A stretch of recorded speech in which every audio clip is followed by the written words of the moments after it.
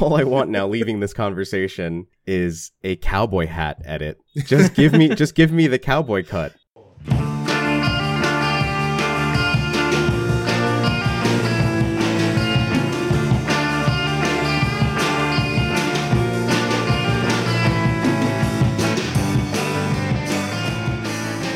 Welcome back to the Hauntsville Cryptcast, and welcome to our first Go On Without Me segment. Today, we are not going to be joined by Anna. Unfortunately, she could not make this segment. So, I'm Anthony. I'm Doza.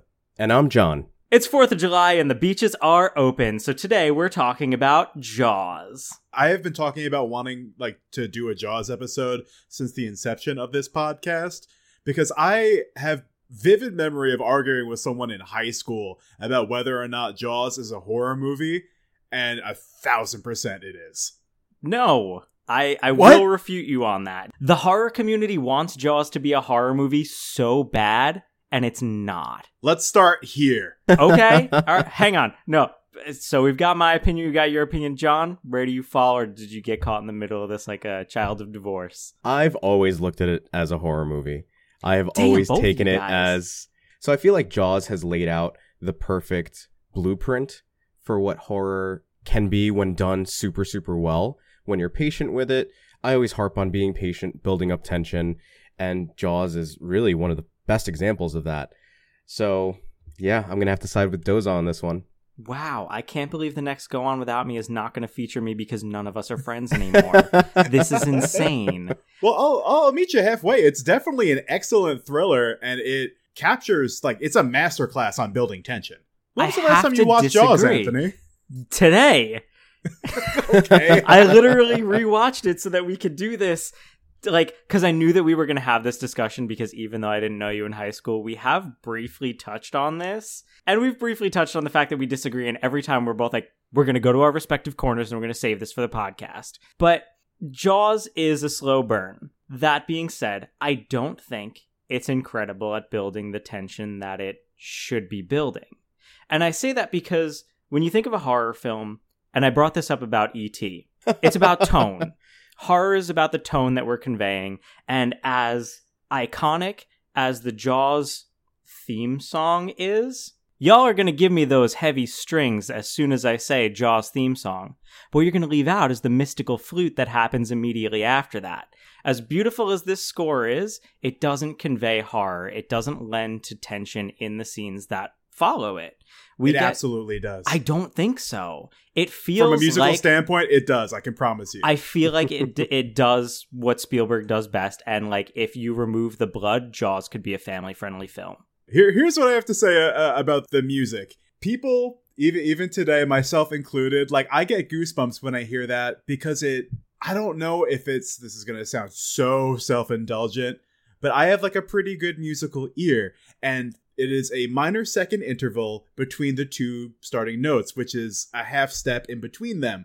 So if you play them at the same time, it'll be dissonant and sound wrong. And having them played back to back like that in succession conveys a sense of emptiness and leaves you, or me at least, and maybe those more musically inclined, wanting more, expecting something else. And that payoff, with respect to Jaws, is a big shark. Man, I am so glad that my music degree is finally going to come in handy somewhere. Basically, oh my God, John, do it, yes.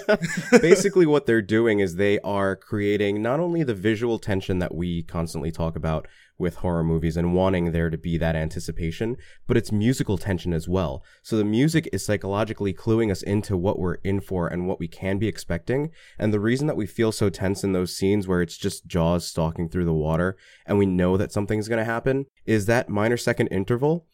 You're right. When it's played together, it creates such dissonance that the one thing that our brain craves is resolution. So you build that tension up and up and up and more. And finally, once it resolves with the attack, that's where we start getting in these other strings that come in that help us to kind of feel this release and feel way more relieved, because it's oh, okay, it's finally over. So not only are they doing it in that visual sense of how terrifying Bruce is on screen, but also with the music. And it's a perfect marriage of the two. And that's what I always love, a really good score. That's totally my bag. And Jaws is a prime example of using your score to help build what we're seeing visually and enhancing it. Okay, for the scenes where we do see Bruce stalking through the water, yes, they do a very good job of building tension and releasing there.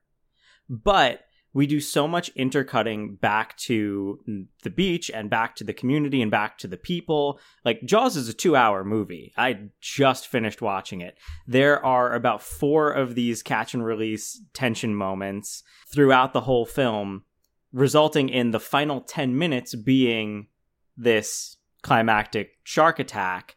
Even that, it plays out like an action sequence. At no point do I feel mortal fear for the core 3 characters. Sure, serves me right because, Quint gets it, but I don't feel like in horror, we face our mortality. In horror, as much as we have these like movies like Piranha, etc., like where a lot of people are involved, we usually have a few people who are going through something that we can latch onto and grow with and watch them face down mortality, their own mortality, and come out on the other side with this newfound sense of who they are. And maybe because I haven't seen Jaws 2 and Jaws 1 ends on them kind of just going back to the beach, I don't ever feel like there will be consequences for the people that I'm following. We watch a lot of people who don't really bear consequence on the story get attacked. Okay, they bear consequence on the story, they don't bear consequence on our characters. Because the entirety of Jaws is plot-driven. Shark things happen, everybody responds to the sharkening, and then we have our story. I feel like characters are secondary to the story in Jaws. Because when we're following Brody, and he knows that there is something more going on than what we're seeing, there's a little bit of dramatic irony there, and that is where the tension for me resides. Like, the shark is entirely removed from the situation, and you see shots of people going in the water, and the mayor is so adamant about having this 4th of July celebration go on that, like, if I had never seen it, this is just like, oh God, like what's going to happen? Like, something is going to happen, but what and to whom and to what cost? And that is, I'm sweating right now thinking about that. Good, because I want to sidebar you on that real quick. I don't know when the last time you guys watched Jaws was, but treat yourself in this mid-COVID, post-COVID world that we're in, because my God, was that the political climate that we just went through. Yes, 100%. Yes, 1,000%. I thought the memes were funny back when I was, they were popping up, but like, holy shit, like, I haven't seen Jaws in a couple of years, and so now watching that in this mid/post-COVID world, it hits. This episode couldn't have been better timed, because I also just recently had a rewatch of it with Michelle. She'd never seen it before, which I was shocked. I was like, no, I'm pretty sure that I've shown it to you, but whatever. We ended up rewatching it, and we had that same exact reaction where we're going, wow, I can't believe that the mayor is just sending everyone right into the water as a nice little sharky snack. But to Doze's point, I do agree that I feel for Sheriff Brody in the way that, especially after Alex Kittner bites it or gets bitten. That where you're, I know that exactly is definitely, where you're going. That's the biggest payoff in the movie. Yeah. It's wonderful because from the start, he knows that something else is going on. He doesn't quite know what, but I think it might speak to the fact that he's escaping the city and making his way to Amity Island in hopes that, okay, I'm done dealing with these crazies in, late 70s, early 80s New York. I am just going to relax and, spend my time here on this island. What's the worst that could happen? And lo and behold, which is like his exact attitude in the opening scene. Which is so great. And then once we finally see that he realizes, oh no, okay, I'm back in the thick of it pretty much, he reacts appropriately. And no one else seems to take it seriously. My favorite being, not just the mayor is a super great example of that, but his wife's friends who are like, oh, well, I really don't want to close the island down, not because of my hotel or anything. You see how it's all self-interest and just, how am I going to lose out on a 4th of July just because something happened to this one person that I don't really know. And it's great how everything just kind of snowballs from there. And Brody's the only one who winds up seeing some direct consequences from that, besides the people who get eaten, of course. But even as we're having this conversation, like, we have to sidebar and the people who get eaten, because there's 4 attacks. The most important one, well, okay, no, Kidner's is the most important one, but the second most important one, which sparks them to finally, like, charter the Orca and go out to sea, happens off screen, which I'm not wholly opposed to. We get a lot of, like, horror off screen deaths, but if it's going to be a catalyst, if it's going to be important, if we're going to try and set a tone with this, it should be given more credence and more relevance. We sort of just jump right into, okay, like, 3 people are dead, 3 strikes, you're out, it's time to go into the water. That's the shark rule. But, like, a lot of that comes out of necessity, with not even for the story or for the plot, just, like, out of equipment capabilities, because the shark kept failing and they couldn't show it as much as they wanted it to. And I don't know if that scene in particular is a direct result of, like, our shark is falling apart, let's just move on to the next thing. Like, even with that, I still think it's beautifully paced, because at that point it's just been building and building and building, and then it's just like, all right, fuck it, let's go get this goddamn shark. I'm grateful for the fact that the shark malfunctioned the way that it did, apart from the actual injuries that were sustained on set. But I think if we had seen any more of Bruce than we did, it could have lended itself more to the hokier, campier sort of 70s films. It for sure would have been really cheesy. Yeah, which I know that they built 4 different Bruces just to make sure that they were able to capture each of the shots that they needed. Yeah, there's the head, there's the full body, then there's the side shark, left side shark, right side. It's funny when we think about the fact, if this movie hadn't been documented as well as it had, and the goings-on behind the scenes, we might have just all thought, oh man, Spielberg is a genius. He waits until an hour and 21 minutes into the movie before we actually see the shark. So we could have all just thought that he was a complete genius and really practiced restraint. When meanwhile, it's like, oh, we can't get the star of this movie to work. We can't get the shark to work. I love it. But that's like a lesson straight out of the book of Cat People, because Cat People, Rosemary's Baby, it very much is that suspense built on what you can't see. The Cat People, they do a lot of alluding to what is happening and alluding to the aforementioned cat people without actually showing you anything. And Rosemary's Baby, the most iconic moment is its eyes. What have you done to its eyes? And we never see what the baby actually looks like. So yes, that's highly effective. It lends itself to fear of the unknown. It lets us work our overactive imaginations to what the worst possible scenario could be.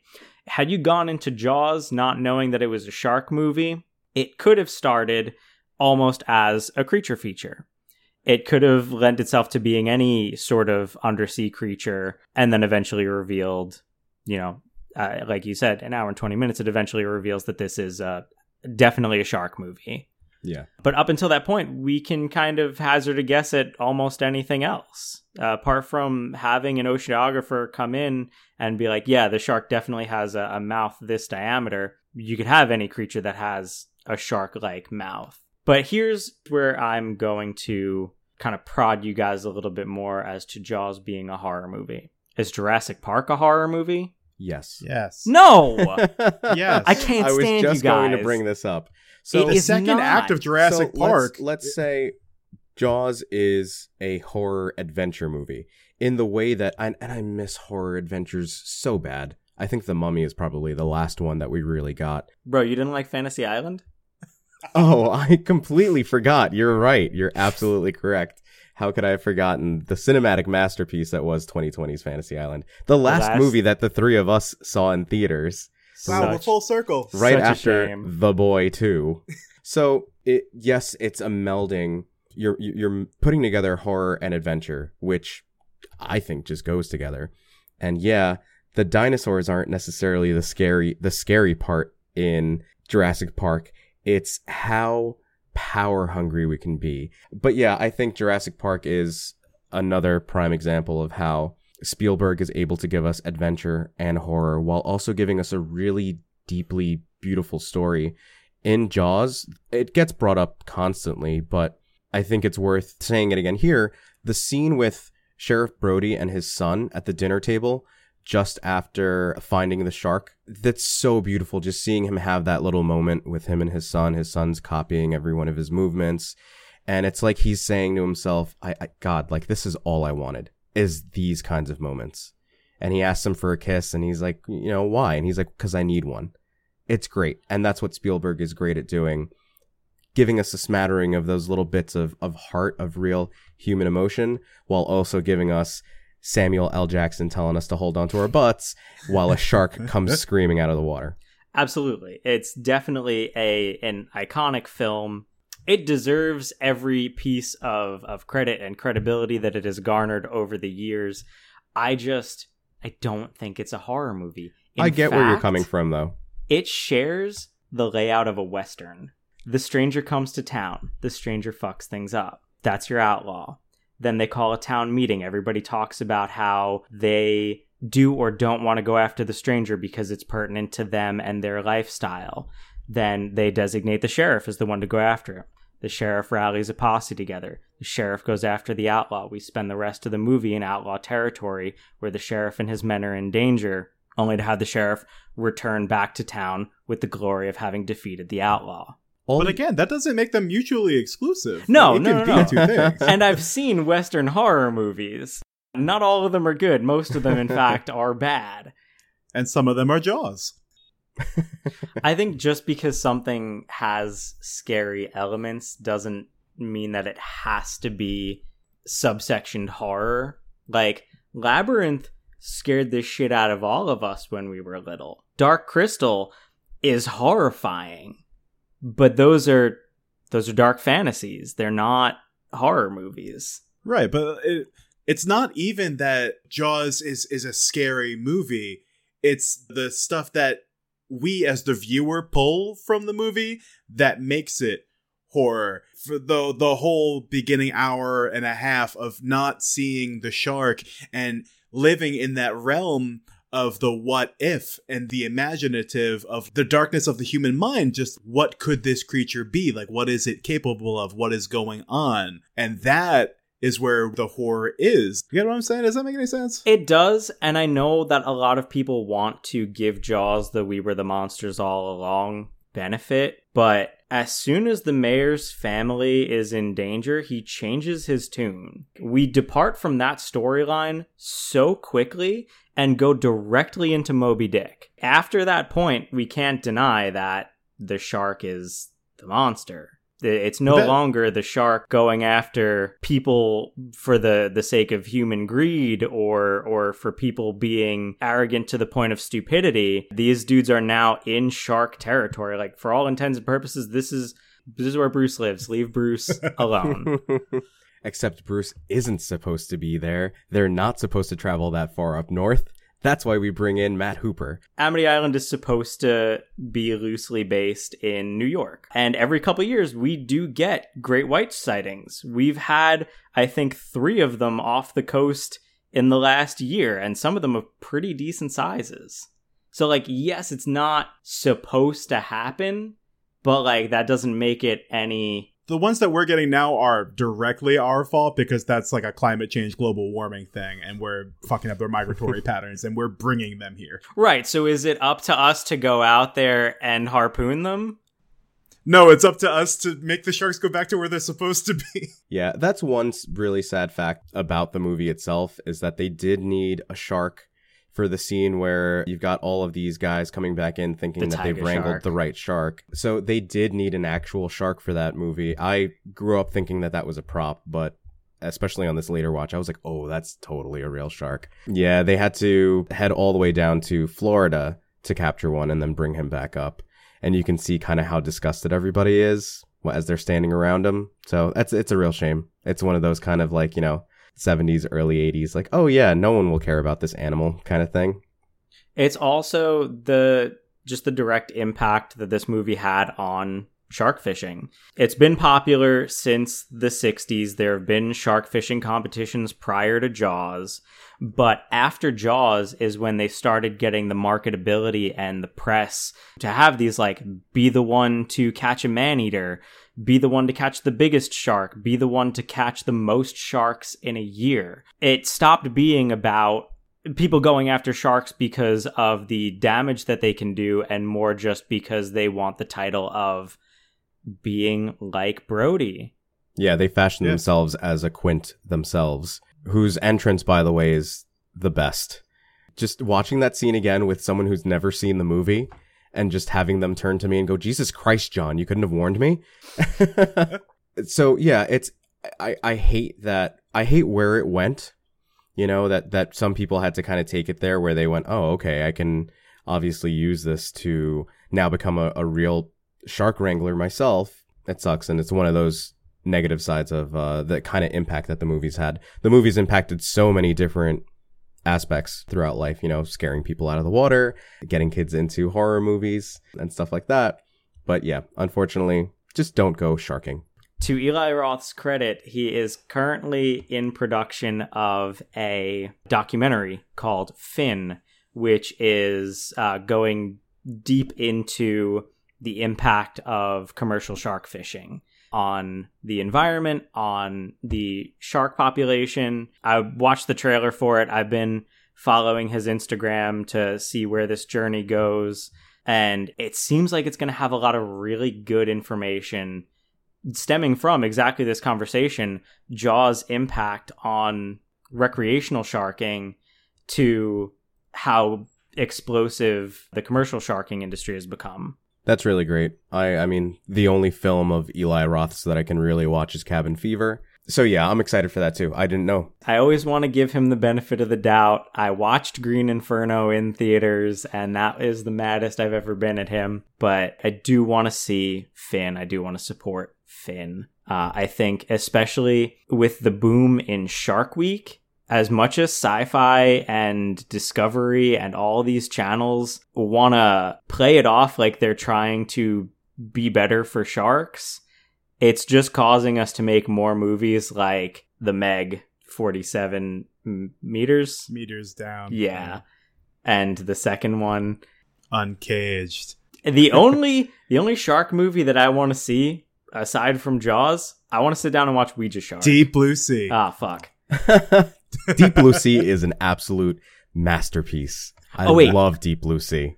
And House Shark. Have you guys seen the trailers for House Shark? No. House Shark? Yeah. Like House? Yeah, like there's a shark in the house. That's my nightmare. What is this movie? And when? House Shark, it came out last year, 2 years? It came out. Yeah, it's out. It is. We could watch House Shark. And we're doing this? Holy shit. To flip off of the bummer of the impact on like the shark murdering, what about like all the cool fun pop culture-y stuff that Jaws has like sort of springboarded, and like how like truly and profoundly it impacted the film industry as a whole, even through movies today, maybe even pioneering the concept of a summer blockbuster. It also wasn't originally supposed to be released in the summer. So the fact that it did finally get that summer release and then pioneered that for everyone else, it's amazing. I can't imagine watching Jaws at any other time of year. Right? It's just, I mean, it's set during 4th of July. How could we not have it during the summer? Imagine if that was a January release. Knowing what we know now about January releases. It would be much less impactful, like watching it in the middle of June. I think it came out on June 20th, which we just blew past that. The thought of like, oh shit, man, I'm going to the beach tomorrow. Like, and we just watched Jaws. Fuck this. Yeah. It was a true and genuine sensation. When it was released, instantly the highest grossing movie of all time for 2 years until Stars War came out. It was also like the first movie to use mass marketing outside of theaters. Like they were tossing advertisements in between primetime TV shows. Like if you were watching Sanford and Son or whatever was going on in 75, chances are you saw a commercial for Jaws, and they spent like an unheard of like $2 million to advertise for that. And that was something that nobody had ever done, but now it's common practice. where it's like, not to milk a dead horse or whatever, but like the Marvel shows and the movies that they plan years in advance, those commercials are in between every show. You get them on the radio, you get them before, during, after movies somehow. And it really sort of got springboarded off of Jaws. That's I like amazing that you mentioned Marvel commercials being during movies, because every Marvel movie is a commercial for another Marvel movie. I was trying to like dance around that a little bit. No. But yeah, imagine where we would be if we didn't have summer blockbusters. Imagine what movies would be like if they didn't have huge budgets just for the marketing itself. Every time we put on a YouTube video and there's a short little teaser in front of the video that we want to watch, like, please, I just want to watch my crocheting. I don't want to see this fake out jump scare for the nun.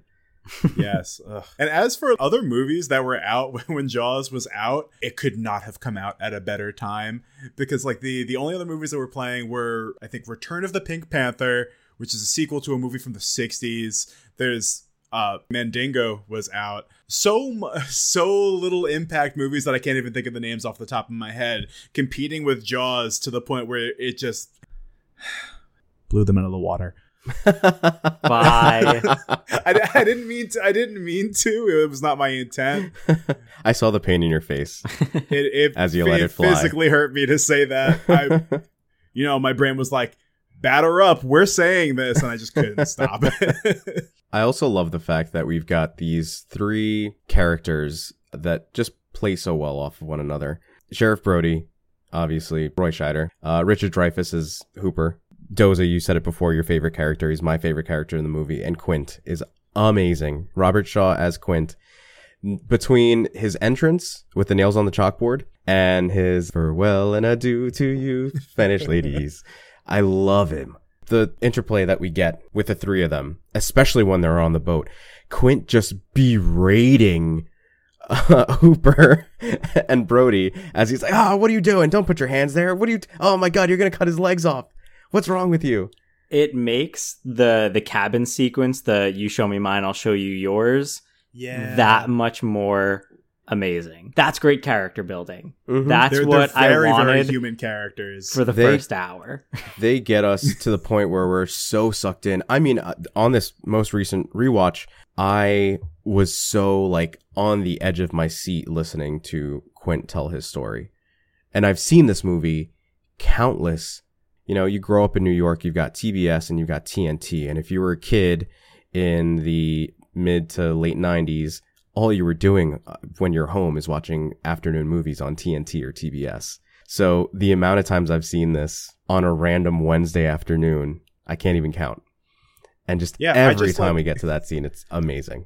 Even so, like when I searched Jaws before to like get all the release date and everything, how like when you search a TV show and like showtimes come up, like movie theaters are still playing this movie. It is still showing on TV, and we're approaching 50 years out. Like people aren't gonna go fucking see Fantasy Island 50 years from now.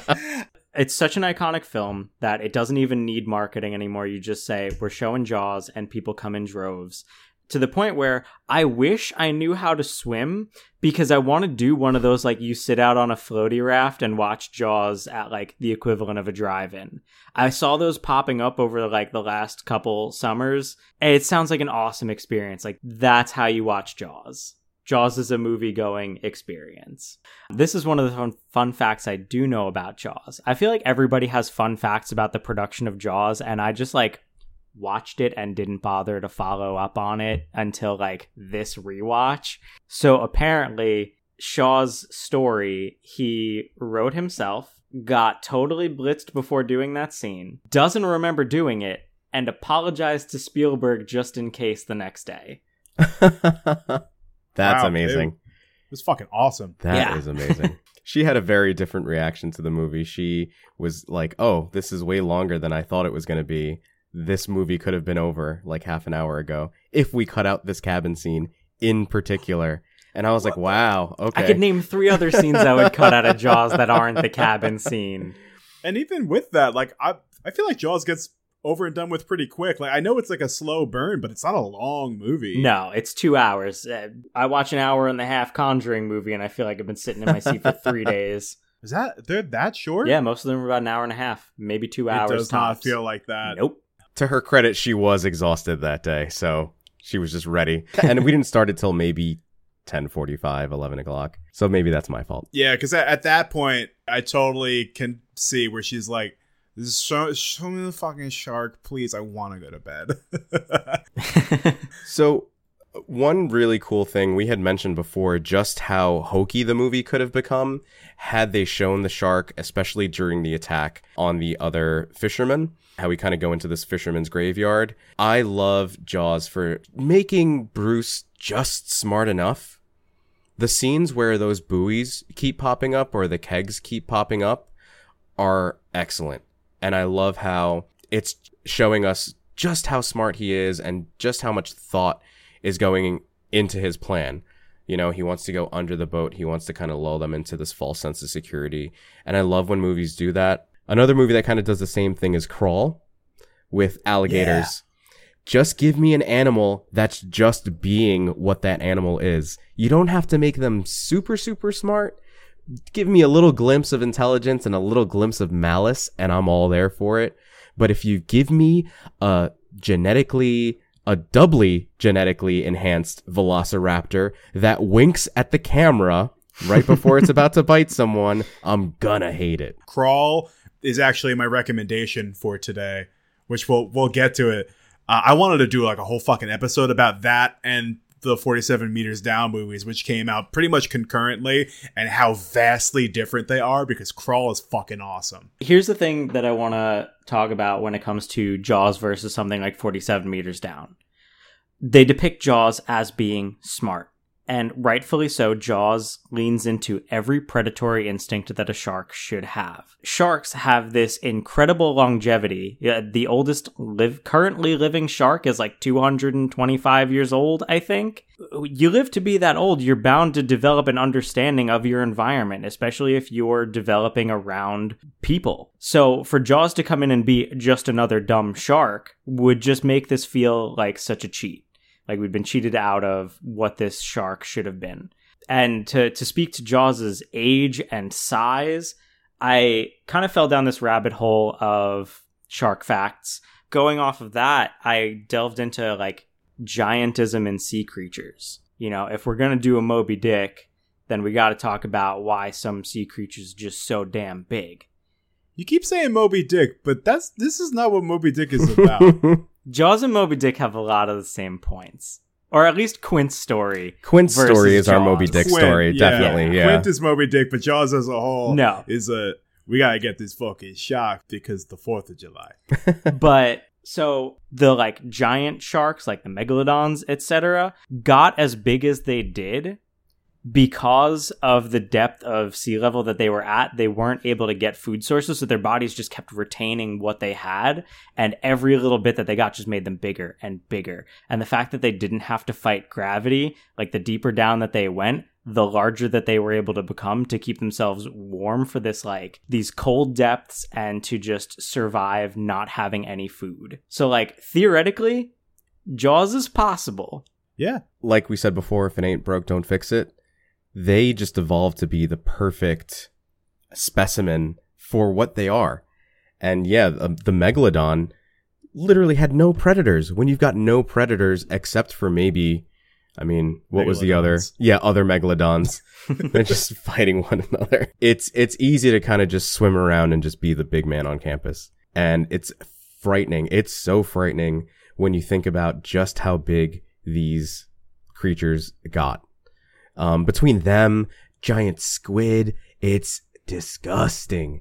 It's so terrifying. I love a good giant squid movie, but just the fear of the deep and how little we know of our own ocean. The fact that we know more about space than we do of our own ocean. There's like a meme that says like, listen, we know that there's shrimp down there. There's no need for further exploring. Just quit it. Stop going down there. That's exactly how I feel, which is why the scene, again, going back to the kind of fisherman graveyard scene, is so scary to me. We get that shot from overhead into the water. The water is completely black, which that was actually all reshot in the editor's pool. She let them... Really? Not the scenes where we can see the boat, but everything from Hooper being underneath with the head popping out through the hole. That was all shot in the editor's pool. Yeah, because they knew that they needed to do some reshoots. And she was like, just do it in my pool. Nobody's in there. What's so terrifying about that scene is as we're watching Hooper get ready, not only are we afraid like, oh God, the shark's going to get him, but you've got the lights under the boat casting this really eerie yellowish green shine into the water just before he pops in, where I'm like, oh, it's going to be a giant squid now. I'm just waiting for the eye to come up. And then, of course, we get that scare. Probably the best scare in the movie, the biggest scare in the movie, I'd say, as the head comes rolling on through. We're getting like really, really close to a lot of deep-seated fears that I have as a person, and I'm very uncomfortable. Like I don't like open water. I don't like when something is big and under the water. But for some reason, I fucking love this movie. Maybe it's because they scare me is why I like them so much. Because I instantly put myself in their flippers and I'm just like, oh man, if I was there, this would be the worst thing imaginable. And I would be like primo prey because I'm a very good swimmer, but I'm a big splasher. I like to panic. I'm very good at that. And Look, so it's just like bears. You just got to be faster than the slowest guy there. And I can't swim. but like, how do you make loud noises underwater to tell the shark to go away? You gotta go, Fun fact, hearing is a shark's greatest sense. weakness. Oh no! So they can smell a drop of blood from a mile away, but they can hear even greater. Yeah, dude. They can hear so well. Like, everything is just about follow the sound and the rest will come. Oh my god. So boy. every time I've been sitting on the beach and I've been like, you know what? Fuck sharks. They knew. Yeah. Yeah, there's just one guy offshore going, oh man, what did I do to you? No respect. Oh my god. Jabberjaw. Yeah, Jabberjaw. Jabberjaw is a direct result of Scooby-Doo being popular and Jaws being popular. And they were like, you know what? What if Scooby-Doo was Jaws? And they made one of my favorite shows of all time. Is that true? Jabberjaw is the same sort of crew as Scooby-Doo and came out immediately after the release of Jaws. I know that Jabberjaw is just Scooby-Doo. So is Josie and the Pussycats. And the one with the car. Dune Buggy. Or Speed Buggy. Something like that. Speed Buggy? Slug Buggy? I don't know. The 70s were good. Yeah, all those But Hanna-Barbera cartoons were just recycled. Do you guys want to do a quick run-through of bad shark movies? Orca. I'm down. Not about sharks, but came out and they were like, what if we did killer whales? There's a lot of like horny Jaws movies that came out. What do you mean Where there's- horny Jaws? You haven't seen Deep Jaws? Oh, No? yikes. But then there's also an actual like porn parody of Jaws called Gums. And Oof. I watched a little bit of it and I just Unless I've answer been- one thing for me and I don't have to know anything else ever. uh-huh. Do they fuck the shark? I don't know. Because unless I've been doing like porn wrong for a really long time, this was like an art film. It was like psychedelic and trippy, and it was like too big of brain for me to understand. And I was like, oh, and there's boobies. So it was an A24 film. Yeah. More or less. Yeah, but if you guys got bad Jaws movies, I'd love to hear them. I mean, shark movies. I mean, we know the Bad bad Jaws movies are ripoffs. Jaws the Return, Jaws 3D, and Jaws 4, the Jaws thing? Or is Jaws 4 the Return? Are there 4 Jaws movies? I've only ever seen the first Jaws movie because There's I 4 don't Jaws movies. think anything else needs to matter or happen. Jaws 4 has a 0% on Rotten Tomatoes. Not only that, but so- is that the movie where they have the shark roar? Like a Yes. lion roar before he Yeah. blows up? Like a shark. Oh, boy. You know, like a shark does. Wait, do all the sharks in the Jaws movies blow up? Is this the only confirmed way to kill sharks? He's a Mako shark in the book. I know that. Oh, weird. I didn't know that. He's a Mako shark instead of a great white. Those are so notoriously hard to come by when you're trying to film. Wait, but I don't know. I'm making this up. They're narrow and they have the jaw that kind of like goes down. They This have is the nothing. jaws. They have the jaws. Arby's, we have the Jaws. Taglines like that were like actually coming up like in pop culture. Like when Rocky Horror came out, I think also in 75, on some of the posters, the tagline was a different set of Jaws. Yeah. Oh, man. Yeah. Weird. Mhm. Yeah. Jaws was fucking huge. But Yeah, he's 25 feet long, and the largest known great white is only 21 feet long. what are we doing? I'm so sorry. Do you guys have bad shark movies you want to rattle off? I don't really have any. Like, I have 2 wish list probably bad shark movies, which is House Shark and Ouija Shark. But, like, I don't know. I tend to avoid animal-based horror movies, I guess. They don't do it for me. Not a shark, but Boar. Man, what a fun bad time. It's about a giant boar, and they did it practically. It's a real good That's pig. a real good pig. And Bill Moseley's in it. Look at that. Of course he would be in Oh, something holy like shit. that. This looks awesome. Boar? Yeah. It's not awesome, but it is a good time. I mean, the boar. Oh, yeah. Good pig. Real good pig. But yeah, animal horror movies don't really do it for me. Mostly because I feel like they do tend to toe this line. Like, I could probably say Boar's not really a horror movie. It's got more horror elements than Jaws does. I'll kill you. Go ahead, try. You can't find me. You don't know me. I can, and I do. Anaconda is not a horror movie. That's another one. That's you see, I feel like Anaconda isn't a horror movie. Maybe just because I You guys are so frustrating. I definitely don't think that one's a horror. It hits all the Only- same beats as Jurassic Park. I think it's because it doesn't look good. It Yeah. doesn't look good, but it's And fun. it's got what's her name and what's his name in it, and they don't really do a good job. And then the snake vomits him up, and it looks really cool for 1 second in the 90s. and then he winks. I was trying And to instead find of like instead of LL Cool J, the way we get in Deep Blue Sea, we've got Owen Wilson getting thrown off the boat and getting swallowed up by the anaconda, which is nowhere near as good as Jaws. And Anthony, don't you dare compare it to Jurassic Park. Oh my god, they hit the same beats. I do love a good animal horror though. Like it's got to be a good one. even if it's like borderline not so great, like Alligator. Alligator, I rented so many times from the video store as a kid and watched it again and again and again. And it's not phenomenal, but it's good. It's a fun time. It's a big old alligator. He got flushed down the toilet. I forget if there was some sort of ooze a la Ninja Turtles that made him real big, or if it was just him being in the sewer. Also, I guess because I love alligators as much as I love sharks, Lake Placid. Lake Placid is a Not a bonkers horror time. movie. Not a horror movie, definitely not. It's way more of a comedy. It really is. Yeah, Lake Placid is a comedy. It's a dark comedy.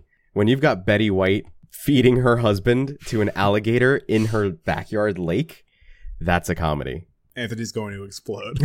I agree that Lake Placid is more of a comedy than anything. Would you argue Jaws is a comedy? No, there's nothing funny about Jaws.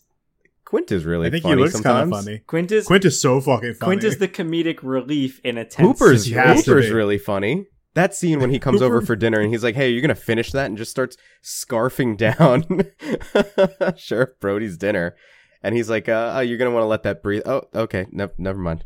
Wow, what a dichotomy of a cast. Dreyfuss was 27 when he filmed that against Robert Shaw, who was like a hot star at the time, like up and coming, like British actor. That fucking rocks. Yeah, rewatching it this last time, I was so surprised by just how young he looked. Yeah, they have great chemistry, and they hit the jackpot on the casting in this film. Wait. A British actor playing an American character and casting in this movie. One of my favorite directorial choices that I paid no mind to until this rewatch is making sure that the kids had Long Island accents. When they tell Mikey to get out of the boat, that's the most Long Island conversation I have ever seen on film. Oh boy, anybody got closing remarks about real cool sharks? Sharks are just awesome, and watch more information on them. I'm going to keep an eye out for Finn. I hope y'all will too. I think it sounds interesting, and as much as I don't want to watch, I know that it does depict sharks being murdered. I don't want to watch that part, but I know that it's going to have some real important information, and I think it's one of those hard watches people are going to have to treat themselves to. Yeah, I mean, in the same way that Blackfish kind of did that same thing, where it's like, oh, this is awful to have to watch and awful to have to realize that when we go and we are like, oh, look at these animals that are totally not in their natural habitat. You know, it's the lesson that we learn by the end of the movie. But hey, you know, if it'll make anybody feel better, myself included, I love pretty much every song that came out about Jaws during the time, and every song pretty much since. There's that Lemon Demon song, Jaws. There's Jaws, You Swam Away With My Heart, which is a song about two gay lovers, one of which is eaten by Jaws, which came out in the 70s, and that fucking rocks. Much, much better. And he doesn't even try to hunt him down. Yeah. That was basically just their version of the KKK Took My Baby Away. Holy shit. I think it's amazing when we go back and rewatch it. Yeah, okay, it can be argued that Jaws isn't necessarily a horror movie. Sure and fucking we tried. And we disproved that theory. We didn't disprove anything. It's been said here. So it's awesome to be able to go back and rewatch it and realize Doza, like you mentioned, just how impactful it was, just how it changed the way that we see summer. There really wasn't a summer blockbuster before Jaws. It reinvented the film industry. It created fears in a ton of us, and fears that we celebrate and we go back and we rewatch the movie for. And then, yeah, it helps to make us more aware of some of the less savory things that go on in the world. So let's educate ourselves more about sharks. Let's find out why they are friends, not food, and enjoy the movies, even when not all of the Jaws-inspired movies are great. On that note, do y'all want your fear of the day? Sure. Yes. We got a triple header, friends, because I feel like Jaws deserves The triple-headed shark? I wish. That's the my next fear. one.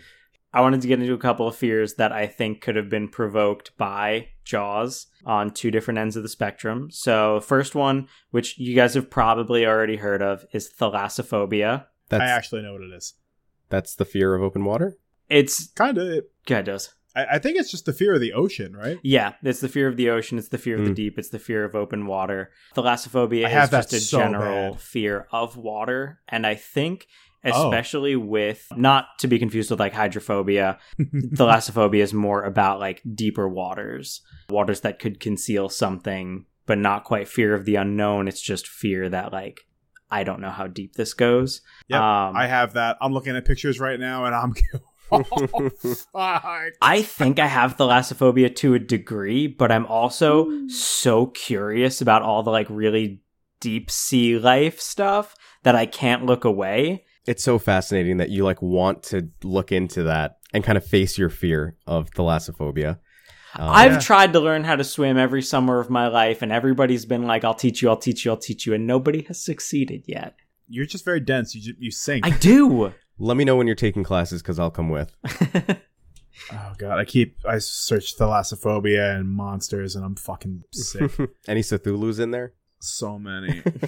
Second fear, please help me. Okay, so the second and third fear kind of go hand in hand. They are galeophobia and selacophobia. The fear of your shark not working when you need it to. Can we get the language of origin? No, you guys always ask me for this, and I'm never prepared for it. The fear of seaweed touching your feet? No. Is it fear of undersea creatures? It's fear of a particular undersea creature.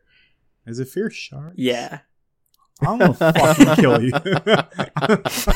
So, galeophobia and selacophobia are both the fear of sharks, but on two different ends of the spectrum. Galeophobia is a fear of sharks themselves. It is actually actively being afraid of sharks as creatures, as a concept, as an image, whereas selacophobia is an unreasonable dislike. So, Doz, when you were like, I sit on the beach and I say, fuck you, sharks, that's selacophobia instead of galeophobia. Oh, no, that... So, selacophobia is something that most likely was spurred on post-Jaws, at least in mass, where people were just like, yeah, sharks are man-eaters, fuck sharks. I'm going to go out and kill one without learning anything about them. I just want to put it out there that I was being facetious. Like, I truly and genuinely love sharks as a creature. I think it sounds fake, but I think they're absolutely fascinating. I think they're so fucking cool. And it goes hand in hand with, again, back to Jurassic Park, my fascination with dinosaurs. Just like, they've been alive for so long. And that is amazing to me. And they're not bothering anybody. I was looking up like shark stats before. Yeah, dude. I was like, a better chance of getting drafted by the NBA than getting attacked by a shark. I think the statistic is currently for every one person who dies in a shark attack each year, we kill 100 million sharks. Oh, yikes. That's us. And we're at USA. somewhere between... USA is like 7th on the list of most exported shark meat.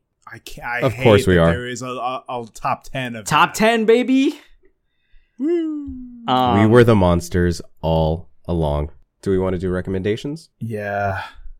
Yeah, I'm sorry. I keep bringing this episode down. I feel like you guys, like, Anna and I should have switched places. I'm going to edit out a bunch of the bummers. We'll figure this out. Who wants to go first? I might as well, because John got mine out of the way about an hour ago. Oh, I'm sorry. I know. It's totally chill. I watched this on a whim last year, just because I was like, it was raining, and I was sitting inside, and I was like, I want to watch something with a similar mood to what it's like outside. And I was like, oh, here's a hurricane movie about an alligator? Hell yeah, let's do this thing. And I thought it was fucking awesome. It's about, I think she's like a professional swimmer. I don't know if she's in high school or she's in college, but it's a young woman who is stuck at home in her house during a Category 5 hurricane, during which an alligator finds its way. This takes place in Florida, of course. And an alligator finds its way into her house and then does standard alligator stuff where it's like, don't come near me, I'm gonna bite you. And it is unbelievably tense. It is so wild. I watched that in a double feature with, like I said before, 47 Meters Down, Uncaged, and it's got one of the girls from Skins in it too. Yeah, I don't know if anybody knows Skins. Kaya Scodelario. It also brings Yep. Barry Pepper back, which I hadn't seen Barry Pepper since Yeah, Saving Private Ryan. Which yes, exactly. And the Crawl is a great example of, like we mentioned before, give me a creature that's just doing what creatures do. I don't need to see this alligator come up with a super elaborate plan to go after someone. It's just going to be an alligator being an alligator. That attack at the deli or gas station, phenomenal. Yeah. So good. It's great, and it takes a page out of Jaws' book where it's you don't see it for a lot of the time, and even when you do, it's shrouded in shadow, and that is like that same tension of like, fuck, where is it? Oh God, what's gonna happen? No, and then it happens, or it doesn't happen, which happens a couple times, which I thought was great. The sound design in that movie is great as well. Just that hiss, that real low rumble and hiss that alligators give. Yeah, so cool. I love it. We're getting so close to this just being an episode about Crawl. Somebody else go do a recommendation. I want to see Crawl. It's definitely on my list. I did avoid it initially because it is just another animal horror movie, but my recommendation kind of derails. I don't know, John, if you've got an animal recommendation up your sleeve, but I just watched Vicious Fun. It's on Shudder right now. Holy shit, that was a good time. It just came out. It's an 80s style film, really captures that aesthetic really well. They did a great job of like period matching as much as they could. Most of it takes place in a Chinese restaurant, so they didn't have to like go too crazy with set design or like branching out beyond that, but like it's a lot of fun. This horror journalist accidentally finds his way into like a serial killer's self-help meeting and tries to blend in so as not to become the target, and inadvertently becomes their target.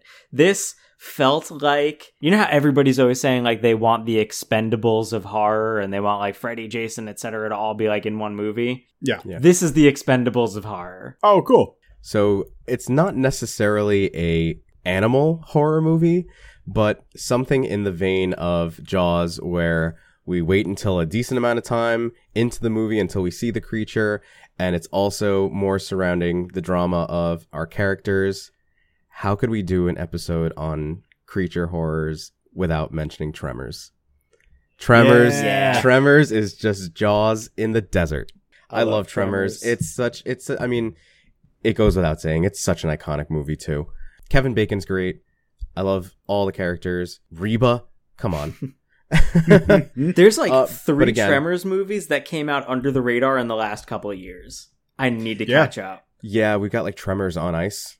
Like, not even joking, right? Yeah, it's There's like one around the Frozen Arctic. Hell or something. But yeah, the original Tremors is so great. It really is just the same kind of concept as Jaws, almost down to the way they even kill the big bad. But loads and loads of fun, similar kind of tension building. Some would argue that maybe it's not a horror movie. Maybe it's an action thriller horror Some might. mesh Some might. melding. But yeah, if you haven't seen Tremors somehow, it's okay.